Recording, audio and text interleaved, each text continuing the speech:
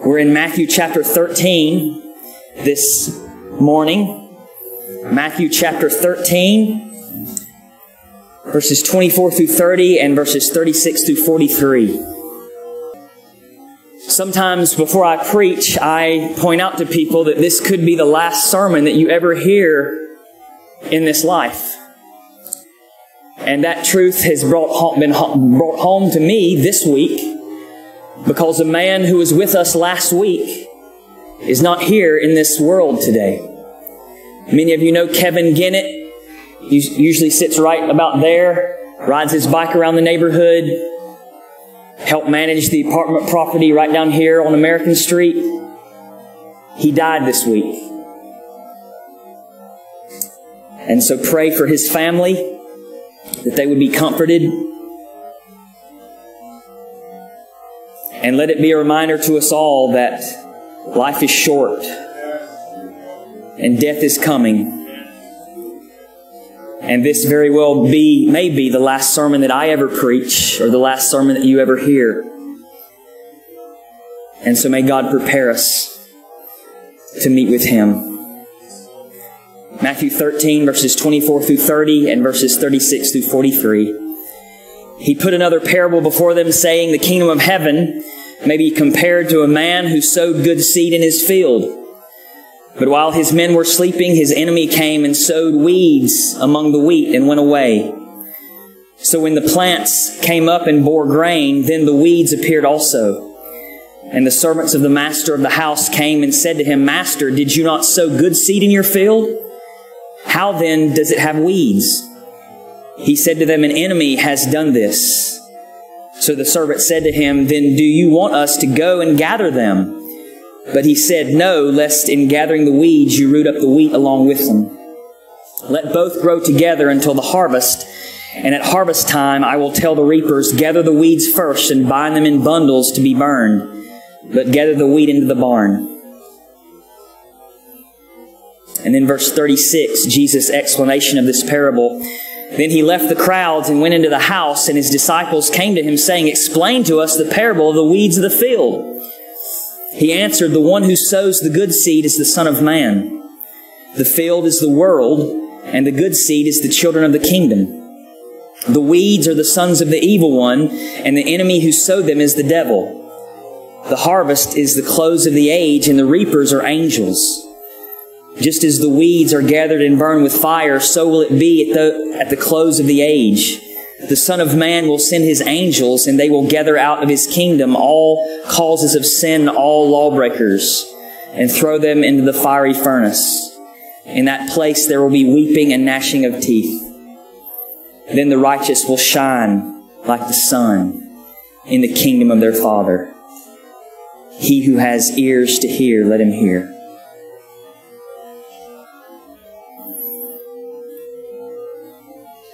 Let's pray. Father, thank you. Thank you for the Lord Jesus Christ. Thank you for His words. Thank you for the wonderful news we heard this morning at Sunday school about being hidden with Christ. Thank you, Lord, that death cannot harm those who are in Christ. Thank you that we have hope. Thank you that whatever we're going through these days will soon pass away, and we will see our Savior face to face, and He will wipe away every tear from our eyes. Lord, thank you for your grace and mercy that you've shown us this week. Thank you for bringing us back here today to hear the Word of God. Father, we pray that you would keep distractions from us. The heat may distract people from hearing the Word of God. We ask, oh God, that you would use the heat to remind us of hell and judgment, that it is freezing in here compared to what the wicked will face in hell. And so remind us of that fact, oh God. Father, let the shortness of life sharpen our senses and awaken us, Lord, to truth and reality and the fact that death is coming and hell is hot and judgment is righteous, but heaven is glorious and Christ is a great Savior. Father, teach us what this parable means and apply it to our lives by your Spirit. And we ask it for Jesus' sake. Amen. Last Lord's Day, we began our study of Jesus' parable of the wheat and the weeds, or the wheat and the tares, which Jesus uses to teach us truth about what the kingdom of God is like. And last week I stated 8 truths, and I have one more, so I have 9 this week that this parable teaches us. Number 1 teaches us that Jesus did not come the first time to immediately bring about the fullness of the kingdom of heaven. Number 2, as the kingdom of heaven comes, the righteous and the wicked will dwell together in the world until the final judgment. Number 3, some of the wicked will be hypocrites and false professors in the church. Number 4, sin and the wicked will remain in the world until the final judgment. Number 5, there will be a great separation of the righteous and the wicked in the final judgment. Number 6, we must exercise a measure of patience until the day of final judgment comes, because God is patient. Number 7, at the final judgment, all sin will cease in the kingdom, and all the wicked will justly be cast into a fiery hell forever. Number 8, all the righteous will shine like the sun. They'll be glorified and be with Christ forever, where there's fullness of joy and pleasures forevermore. And number 9, though there will be great opposition, God will accomplish all of His purposes for His kingdom, and no obstacle, no devil in hell will ever stop Him. And so let's think about this passage together and see these truths taught to us. Number 1, let's look at the players in the parable and the meaning of the parable. Remember, we looked at the parable proper last week, and so this is part 2, where Jesus gives the explanation. Look at verses 36 through 39. Then He left the crowds and went into the house, and His disciples came to Him saying, "Explain to us the parable of the weeds of the field." He answered, "The one who sows the good seed is the Son of Man. The field is the world, and the good seed is the children of the kingdom. The weeds are the sons of the evil one, and the enemy who sowed them is the devil. The harvest is the close of the age, and the reapers are angels." And we're going to look at each one of these players one by one. But notice first, Jesus' disciples want to know what Jesus' teaching means. Verse 36, then He left the crowds and went into a house, and His disciples came to Him saying, "Explain to us the parable of the weeds in the field." And I just want us to notice that Jesus' disciples are interested in what Jesus says. They're interested in what He teaches. They come to Him asking, "What does this mean? Tell us, teach us." They're hungry for what Jesus taught. And I think that's a good reminder for us. Are we hungry for what Jesus taught? Do we desire to know Him, to know the meaning of His Word, to understand His teachings? Beloved, do you hunger and thirst for the meaning of Jesus and His teachings? I would just encourage you, like these disciples, ask for it. Ask Him for it. You have places in the Bible you don't understand. Ask Him to show you what He means. Come and talk to me. Come and talk to one of the other elders. Ask, what does this mean? Seek Him. Sit at His feet like Mary and learn from Jesus. And we see the disciples do that in our passage today.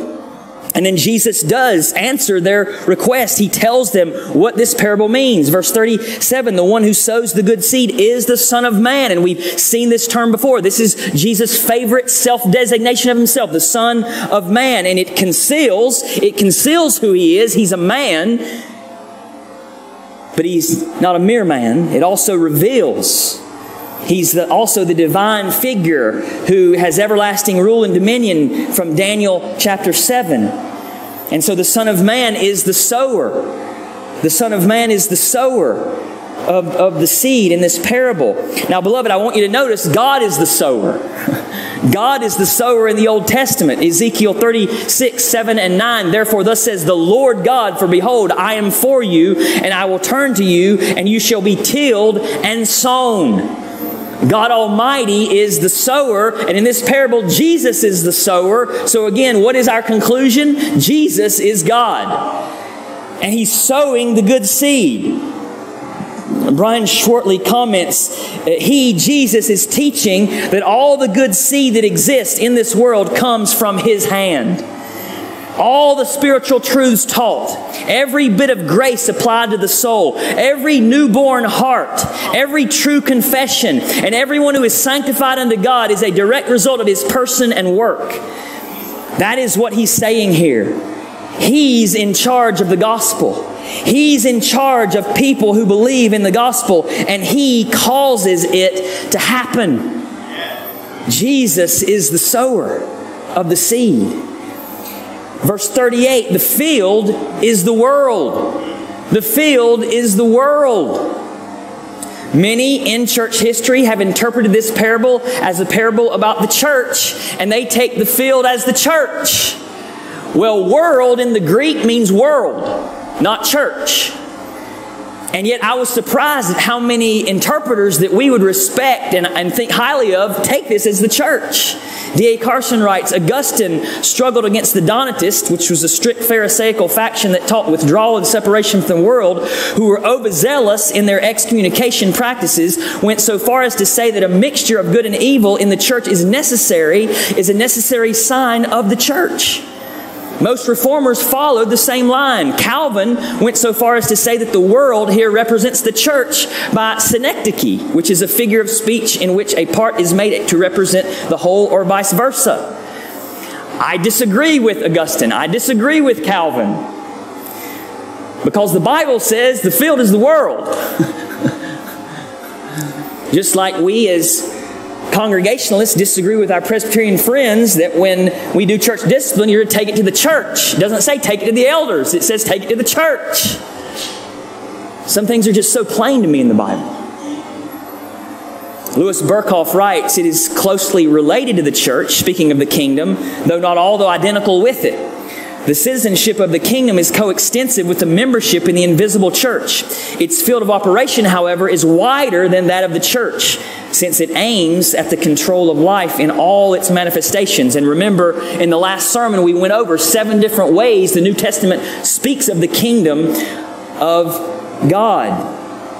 R.T. France comments, the parable is usually understood as depicting the mixed character of the church in which true and false believers coexist until the final judgment. And I do believe that is a application we can receive from this parable. But in Jesus' own ministry, this was not yet an issue. And in verse 38, the field is identified as the world rather than the church. So the canvas is broader than the specific issue of church discipline. Jesus announced God's kingdom, and this would lead many of His hearers to expect a cataclysmic disruption of society, an immediate and absolute division between the sons of light and the sons of darkness, as the men of Qumran put it. Yet things went on apparently as before. It was to this impatience that the parable was primarily directed. God's kingdom does bring division, and that division is final. But while it is already present in principle, its full outworking is for God to bring about in the final judgment, not for man to anticipate by human segregation.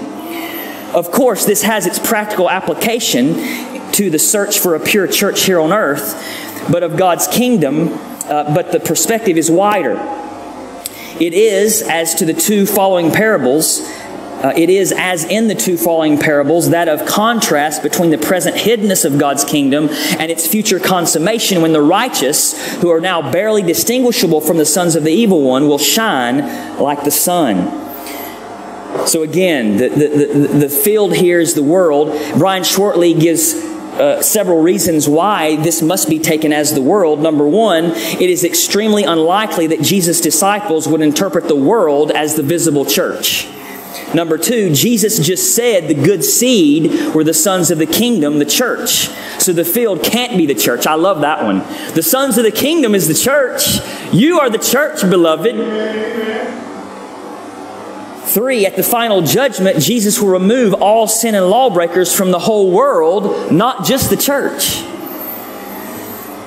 And number 4, the main focus of the parable is on the delay of God's judgment. That's the focus. And so that's our number 1. Remember from the introduction, Jesus did not come the first time to immediately bring about the fullness of the kingdom of heaven. Notice, beloved, Jesus Christ is the one directing and ultimately doing the harvesting in His own good timing, not us. So get the context of this parable. Many Jews who were listening to Jesus teach, even his disciples, expected the Messiah to conquer all of God's and their enemies now. They expected that to happen. But Jesus didn't come to do that in his first coming. Remember, John the Baptist had questions about this. Are you the one? Because it seems like evil's getting the upper hand. I'm in prison here. Are you the one? Because we thought the one was going to come and make that division now and set up the kingdom. Are you the one? Because it seems like evil's still winning. That's why Jesus tells this parable. Remember James and John suggesting calling down fire from heaven and bringing judgment now? The Jews were expecting Jesus to make this division now if he is the Messiah. They were even asking this in Acts 1:6.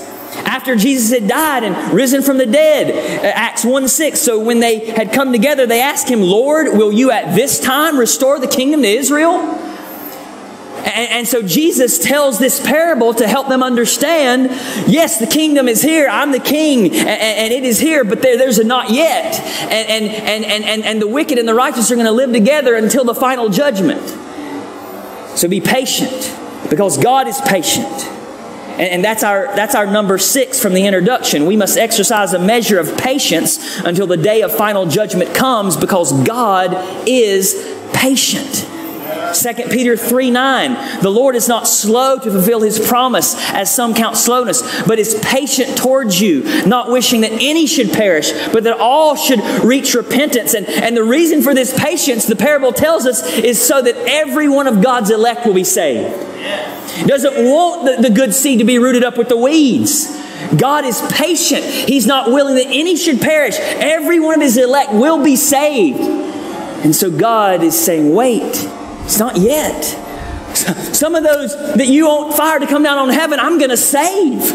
I'm going to redeem. They're my elect for whom Christ died. And so God is patient. As Jesus, the Son of Man, spreads his word in the world, while he preached then and through his people after he ascended into heaven, he creates children of the kingdom, the good seed.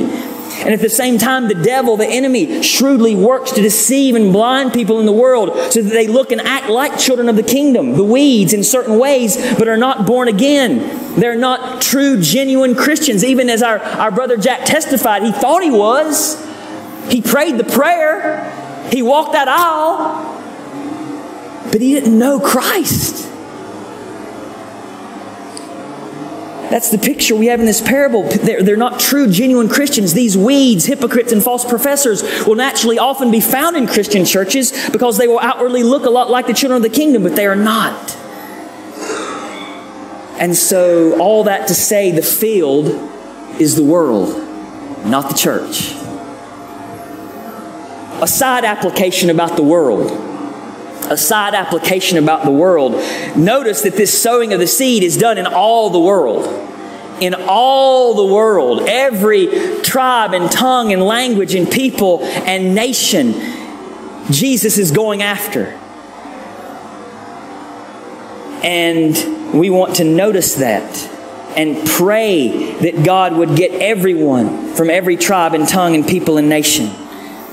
David Sitton said once at a conference I was attending, 90% of all Christian workers in the world labor in 7% of the world that is already most reached with the gospel. You get that? 90% of Christian workers in the world labor in the 7% of the world that is already most reached with the gospel. Most missionaries go where they're not most needed. Why is that? Because you'll get killed if you go to the other places. You might get killed. They don't want you there. So we go where it's easy. Pray for more workers to go to unengaged, unreached peoples. Sitton wrote a book called Reckless Abandon, which he defines to give oneself unrestrainedly to the cause of Jesus and the promotion of his kingdom without concern for danger and consequences of that action. And he writes about, in that book, Ed McCully, one of the missionaries that died with Jim Elliot. And Ed McCully had written an impassioned letter to Jim Elliot. Remember the 5 that were slain to death trying to reach the Waodani Indians in Ecuador in the 1950s? Ed McCully had written an impassioned letter to Jim Elliot describing how the Lord was compelled compelling him to be a missionary. And Ed wrote to Jim, I have only one desire now, to live a life of reckless abandon for the Lord, putting all of my energy into it. Maybe he'll send me someplace where the name of Jesus is unknown. Later he wrote in his journal, I'm willing to give my life for a handful of Indians. And then David was captured by this vision and went with a guy named Joe Cannon to be a missionary in Papua New Guinea. And Joe Cannon told David, come with me, brother. I can teach you. I can mentor you. There are not many who will go with me into the jungles and swamps and high mountains. Come with me. Let's go get some of them for Jesus. And so David went.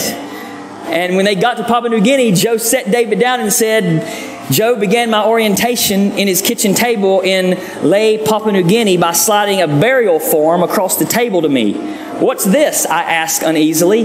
With a husky laugh, Joe said, brother, I told you back in Texas we'll be walking 4 or 5 days into the jungles and mountains. You may die in the bush or they may kill us when we get there. And if you die somewhere along the trail, I'm not going to haul your carcass back to the coast. And then he says, Jesus is worth it. Lord, make us this kind of people. That's a side note that the Son of Man is sowing seed in the world to the nations. The good seed, verse 38, is the children of the kingdom. Again, beloved, this is the church. You want to know who the church is in this parable? It is the sons of the kingdom. The church is a people. The church is not a building. That's why I often try to say, anytime I'm talking about doing something here, come to the church building. I add building. That's a theological reason I add building, because this building is not the church. Come to the church building because the people are the church. People are church. The people of God is the church of God. The sons of the kingdom are the church. The good seed is the church. And notice what a glorious name we have. We are children of the kingdom. We are sons and daughters of the living God. We are adopted by God. We are loved by God. We are protected by God, provided for by God our Father, saved by God our Father, and sanctified by God our Father. We are the children of the kingdom. The weeds are the sons of the evil one. These are counterfeit followers of Christ, like the Pharisees, the scribes, and the Sadducees. In Jesus' time, those were the weeds. They were looked up to by the people, thought of as the religious ones, knew the scriptures well, thought of as those who really had it tight with God. They are the weeds. And in our day, they may look and act a lot like Christians, but they're not believers. Jesus warned of them. Brother Jack spoke of this passage in Matthew 7:21-23. Not everyone who says to me, Lord, Lord, will enter the kingdom of heaven, but the one who does the will of my Father who is in heaven. On that day, many will say to me, Lord, Lord, did we not prophesy in your name and cast out demons in your name and do many mighty works in your name? And then will I declare to them, I never knew you. Depart from me, you workers of lawlessness. And so many people on the day of judgment will think they know Jesus as Lord and call out to Him, and they'll testify of they've done many things in Jesus' name. I went to church in your name. I taught Sunday school in your name. I did this in your name. I prophesied in your name. I cast out demons in your name. I did miracles in your name. And Jesus will say, I never knew you, and cast them into hell. Paul spoke of these kinds of weeds in 2 Corinthians 11:12-15. And what I do, I will continue to do in order to undermine the claim of those who would like to claim that in their boasted mission they work on the same terms as we do. For such men are false apostles, deceitful workmen, disguising themselves as apostles of Christ. And no wonder, for even Satan disguises himself as an angel of light. So it is no surprise if his servants also disguise themselves as servants of righteousness. Their end will correspond to their deeds. Remember, we talked about how the weeds look like the grain until it's mature. At first it looks the same. And this is exactly what Paul is saying. The Holy Spirit through Paul is warning us that Satan disguises himself as an angel of light. And so his seed that he sows, his weeds, they will also disguise themselves. And so many things in the world, beloved, that are dangerous to your soul, they come at you looking good. They quote the Bible like Satan. They're often on the TBN, the Trinity Broadcasting Network, which many people preaching there deny the Trinity. And so they come quoting Scripture. They come very, very eloquent. They're the best preachers. The heretics of the church has been the nicest people. They help the poor. They lay themselves down for the poor. They speak like no one ever spoke. They use Scripture and they lead people to hell. Because they're not doing the will of God in heaven. These are the weeds. These are the weeds that we're to watch out for, we're to be careful of. And I think it's healthy. I do this. Lord, am I a weed? Every once in a while, do a little self-examination. Lord, am I a weed? Save me, Lord. Show me. Show me what my greatest loves are. Show me what my idols are. Show me where my heart is. I want to be yours. I want to be all yours. I want to give all myself to you, Lord. Holy Spirit, show me. Convict me. Search me and know my heart. See if there's any wicked way in me and lead me in the way everlasting. And assure me that I'm your son. Well, the enemy who sows the sons of the evil one is the devil. The devil. There is a devil. Beloved, there is a devil. He's real. He's our enemy. And he's actively working against God. He's God's enemy. And actively working against us and our faith and our lives. Even using those he plants to work against us. And so the Bible warns us, 1 Peter 5:8, be sober-minded, be watchful. Your adversary, the devil, prowls around like a roaring lion, seeking someone to devour. We're called in James 4:7, submit yourself therefore to God. Resist the devil and he will flee from you. Ephesians 6:16, in all circumstances, take up the shield of faith with which you can extinguish all the flaming darts of the evil one. Believe God's word. Believe God's word. The harvest is the close of the age. Beloved, there will be a final judgment. There will be a final judgment. There will be a close of the age. There will be a harvest. There will be a day where God raises up the dead and everyone will give an account for every idle word they've ever spoken, and every deed and every thought. There is a final judgment, Jesus teaches here. Verse 39, the reapers of the angels. Jesus will send his angels to carry out a separation on the day of judgment between the righteous and the wicked. And there are some details, notice, in the parable that Jesus does not focus on in his interpretation of his own parable. Notice that, because that's helpful even in further interpretation of other parables.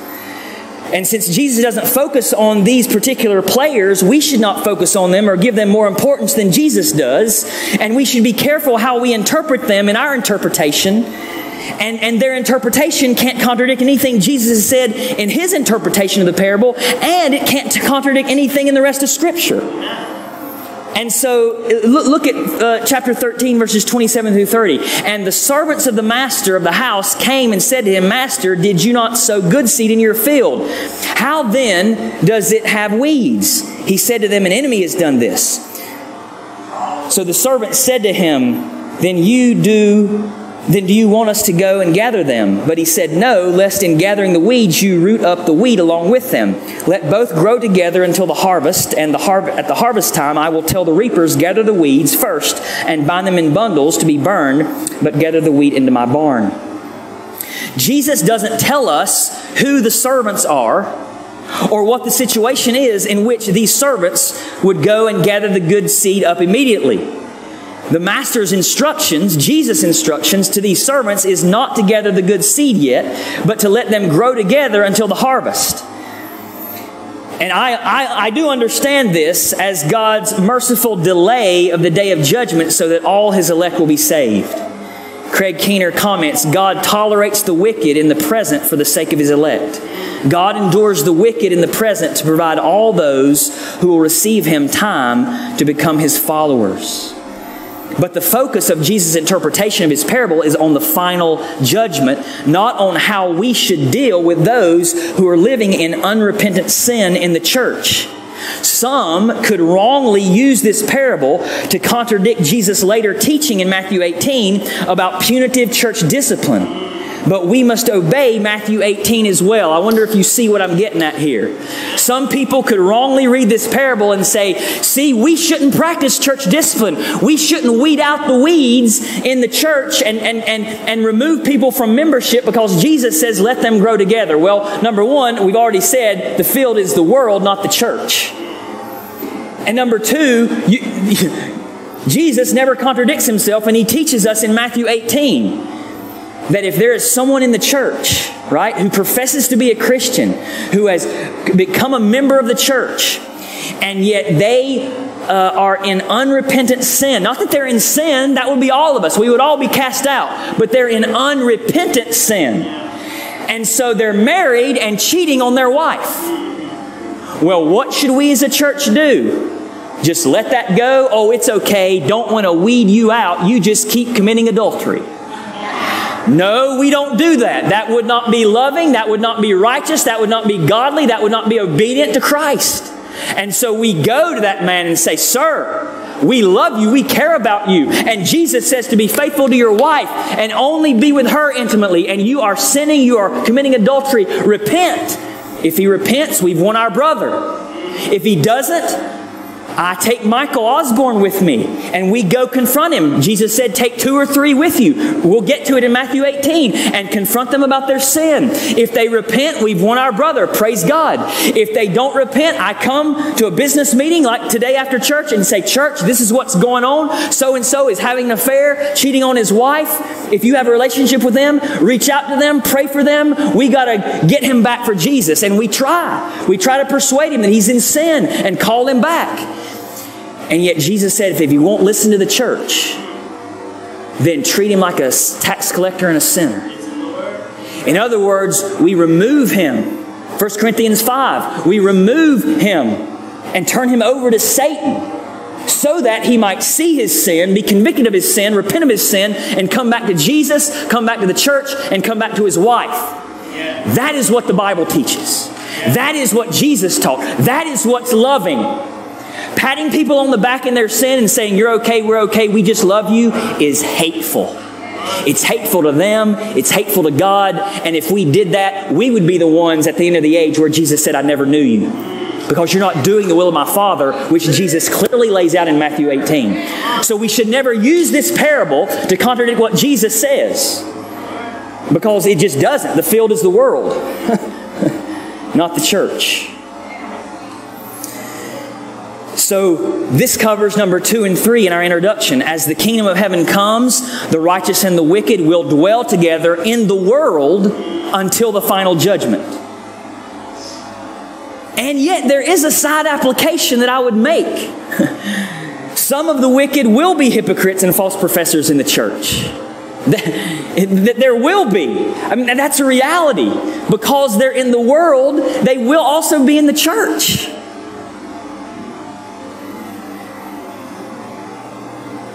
And we want to pray that God would help us be a pure church.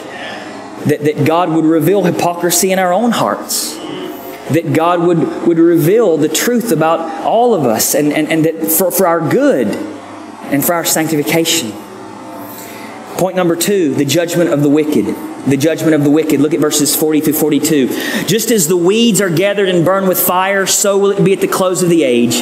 The Son of Man will send his angels, and they will gather out of his kingdom all causes of sin and lawbreakers and throw them into the fiery furnace. In that place there will be weeping and gnashing of teeth. And so this is number 4 and 5 from our introduction. Sin and the wicked will remain in the world until the final judgment.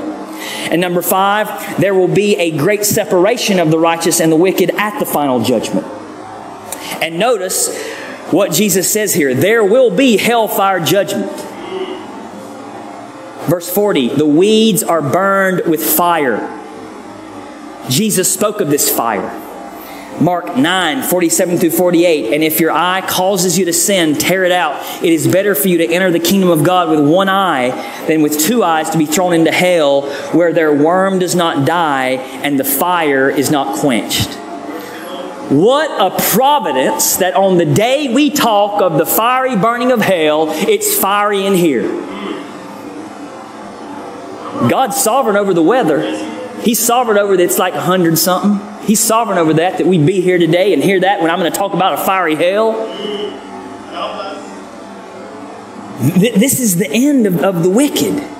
This is what the wicked deserve. The wicked deserve to be cast into hell, where God is very present in His judgment, pouring His wrath and curse out on the wicked. And beloved, this is what we deserve. This is what Joseph Randall deserves. Sometimes I talk to people and they say, how are you? And I say, better than I deserve. And sometimes people will say, oh no, you're better than that. They just don't know. They don't know God's standard of holiness and righteousness. They don't know the evil of sin. And that's what we deserve. Jesus shows us this is what the wicked deserve. Friend, the Bible teaches that all of us have sinned and fallen short of the glory of God. We've sinned against a good and a righteous and a holy God by the things that we've thought and said and done and not done. And because of that, we deserve God's wrath. But the good news of the gospel of Jesus is that God loves sinners. Even in the verse that Brother Jack read, we were children of wrath like the rest of mankind, but God, in the great love with which He loved us. And so God did something to save us from this fire. He did something to save us from this uncomfortability. I mean, you're feeling a little uncomfortable right now, right? I turn my fan off because I don't want it. I want to feel uncomfortable. And that's nothing compared to hellfire. Oh, friend, this is paradise. This is bliss. This is unbelievable air conditioning right now. Freezing cold right now compared to the hellfire in God's judgment in hell.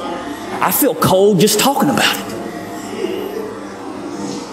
And God loves you so much that He sent Jesus to die on that cross and bear that hellfire so that you will never face that judgment.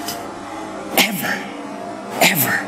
For God so loved the world that He gave His only begotten Son, that whosoever believes in Him shall not perish, but have everlasting life. The God-man died. He suffered that fire of wrath and He was buried. And on the third day He rose from the dead. He conquered sin, death, and hell. So that if I turn from our sins and believe in Him, we shall be saved. This is the gospel. This is the good news of the gospel of Jesus Christ. Friend, have you believed in Him? Have you trusted Him? He will save you today. If you've not believed, trust Him today. We would love to talk with you about this salvation. And He then makes you a son of the kingdom. He adopts you into His family and saves you from that hellfire judgment. And also, beloved, notice at that time, at the final judgment, verse 41, all that causes sin and all lawbreakers will be cast into hell, and the kingdom will be fully purified. The evil one and all of his temptations, the demonic activity will be done and stopped and canceled forever. All sin stopped forever. All sinners, lawbreakers, evildoers, those who are tempted to sin, those who tempt us to sin, all of them will be cast into hell forever who don't know Christ. R.T. France comments, out of His kingdom does not necessarily imply that the sons of the evil one were once in it, but that they will have no place when it is fully consummated. And so we looked at those different ways God speaks of the kingdom of God, and many who received the privileges of the kingdom but didn't truly believe on Christ will be cast out and judged. Notice how this parable reveals the identity of Jesus. The Son of Man's kingdom is the kingdom of heaven and the kingdom of God and the kingdom of the Father. We see that in this passage. So Jesus is God. D.A. Carson comments, what is clear is that Jesus ascribes to Himself the role of eschatological, that's a big word that means end times, judge, that Yahweh assigns Himself in the Old Testament. Jesus in this parable is doing what God does in bringing judgment. And notice God sends angels for judgment. Revelation 16:1. Then I heard a loud voice from the temple telling the 7 angels, go and pour out on the earth the 7 bowls of the wrath of God. Kevin DeYoung comments on Revelation 16:1. These judgments come at God's command. He tells the angels when to go and when to come. Beloved, notice who does that in our parable? Jesus sends angels for judgment in our parable. Jesus is God. God is the director of the harvest in the Old Testament. Isaiah 27:12. In that day, from the river Euphrates to the brook of Egypt, the Lord will thresh out the grain, and you will be gleaned one by one, O people of Israel. Jesus is the director of the harvest in this parable. Jesus is God. Philip B. Payne comments on this. Out of Jesus' 52 recorded narrative parables, 20 depict him in imagery which in the Old Testament typically refers to God. The frequency with which this occurs indicates that Jesus regularly depicted himself in images which were particularly appropriate for depicting God. Not only do these parables depict Jesus as performing the work of God, they implicitly apply various titles of God to Jesus. The sower, the rock, the shepherd, the bridegroom, the father, the Lord, and the king. Our conclusion is that through these parables, Jesus implicitly claims to be God. Amen. And in all of this, we see our number 7 from the introduction. At the final judgment, all sin will cease in the kingdom, and all the wicked will justly be cast into a fiery hell forever and ever and ever. But that's for them. That's for them. What for us, beloved? Finally, point number 3, the shining of the righteous. Look at verse 43. Then the righteous will shine like the sun in the kingdom of their Father. He who has ears, let him hear.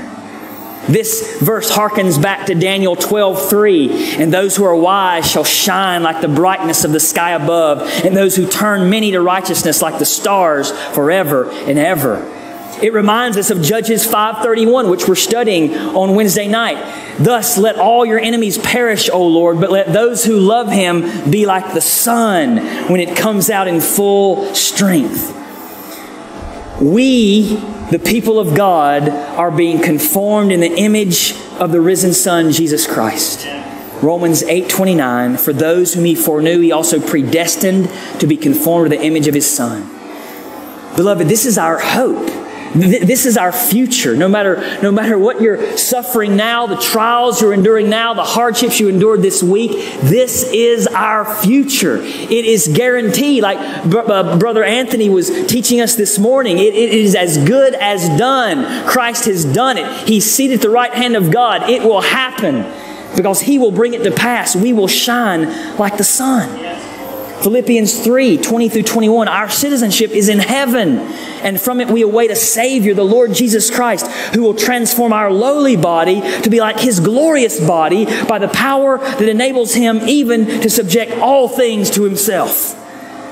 Revelation 19:7-8. Let us rejoice and exult and give him glory, for the marriage of the Lamb has come, and his bride has made herself ready. It was granted her to clothe herself with fine linen, bright and pure, for the fine linen is the righteous deeds of the saints. Beloved, this is our 8 and 9 from our introduction. All the righteous will shine like the sun. They'll be glorified. They will be with Christ forever, where there's fullness of joy and pleasures forevermore. That's our future. Fullness of joy, full satisfaction, and pleasures forevermore. And number 9, though there will be great opposition. Maybe you felt some of that opposition this week. Maybe you feel that opposition in your own soul as Satan tempts you to curse God and die, like Job's wife said. Though there will be opposition, God will accomplish his purposes for his kingdom. And no obstacle, no devil in hell will ever stop him. And beloved, this is true.